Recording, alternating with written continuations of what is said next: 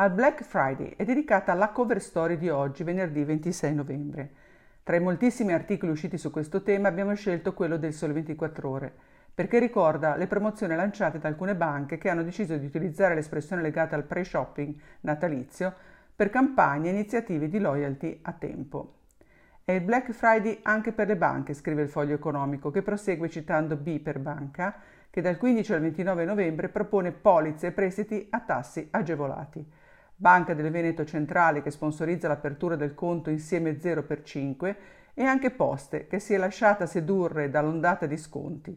Chi apre conto BancoPosta Start, Medium o Start Giovani in app BancoPosta entro il 30 novembre ha il canone gratuito per 12 mesi a partire dal mese di apertura del conto. Chi fosse interessato trova tutte le iniziative bancarie del Black Friday nell'app OF Robin e nel database prodotti bancari di OF.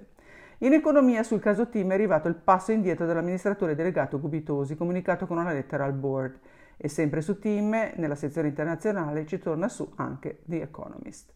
Rassegna particolarmente ricca di news in economia su accordi e strategie. Iniziamo da Unicredit, che raduna le polizze vita, in vista la maxi joint venture con la francese SMP.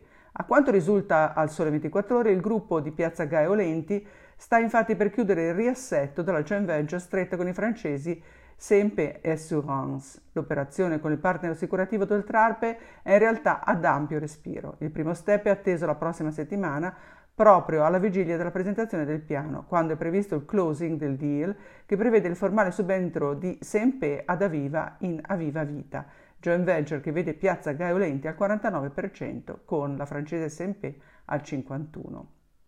Altro accordo nei fondi tra Arca e BNP Paribas. Arca Fondi SGR e BNP Paribas hanno sottoscritto un nuovo accordo finalizzato alla prestazione dei servizi di banca depositaria e amministrazione fondi nell'ambito del Security Services per i fondi gestiti da Arca. La partnership garantirà ad Arca l'accesso a un più ampio spettro di servizi e know-how in ambito di Security Services, scrive Blue Rating. C'è poi Cassa, Depositi e Prestiti, che ha un piano da 128 miliardi di investimenti al 2024 per contribuire alla crescita dell'Italia.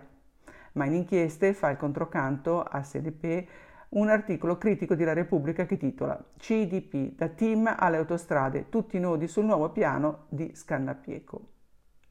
Milano Finanza riporta in inchieste buone notizie per l'Italia. Secondo Moody's, gli italiani ridurranno il debito del 2,8% l'anno tra il 2021 e il 2023, ma cattive notizie per la Germania, che zoppica più del previsto e la fiducia viene meno. L'Espresso torna invece sul caso Monte dei Paschi, affermando che per la Banca di Siena c'è stata un'occasione perduta per l'ottusità dei poteri locali.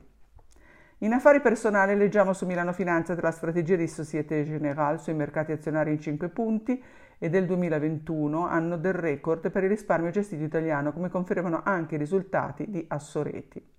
Su un totale di raccolta netta pari a 40,9 miliardi di euro rispetto ai 30,9 del corrispondente periodo del 2020, 30,5 sono ascrivibili alla voce dell'asset management, più che raddoppiata su base annua, più 115,8%, in contrazione invece l'amministrato, passato da 16,8 a 10,4 miliardi.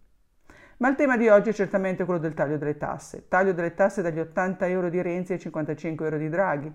Chi guadagna, chi perde dalla riforma, scrive La Stampa, mentre il Corriere della Sera riporta le perplessità di Confindustria. Sempre sul quotidiano torinese leggiamo un articolo che spiega il cambio passo delle imprese italiane. Così la pandemia ha portato le imprese italiane a ricorrere ai mercati finanziari.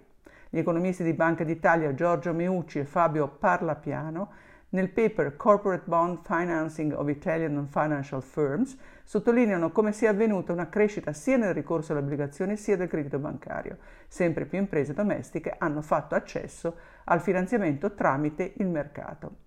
Ma il Piano Nazionale Ripresa e Resilienza ha lasciato fuori le regioni. Così scrive Pierluigi Mantini nel commento riportato nelle pagine del Sole 24 Ore, che riporta a sua volta le parole di Davide Caparini, coordinatore delle politiche di bilancio della Conferenza delle Regioni, nella sua audizione alla Camera. Intanto Piazza Affari, che pare sia sempre più green, il 53% delle quotate considera infatti il climate change, ha chiuso la seduta sulla parità con spread a 131 punti.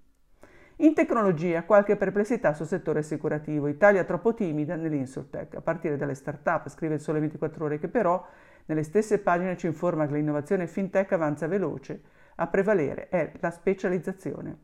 Ricordo di leggere l'ultimo articolo di UF Travel sulle più belle città del 2022 e questo è tutto per oggi. Buon fine settimana, a lunedì.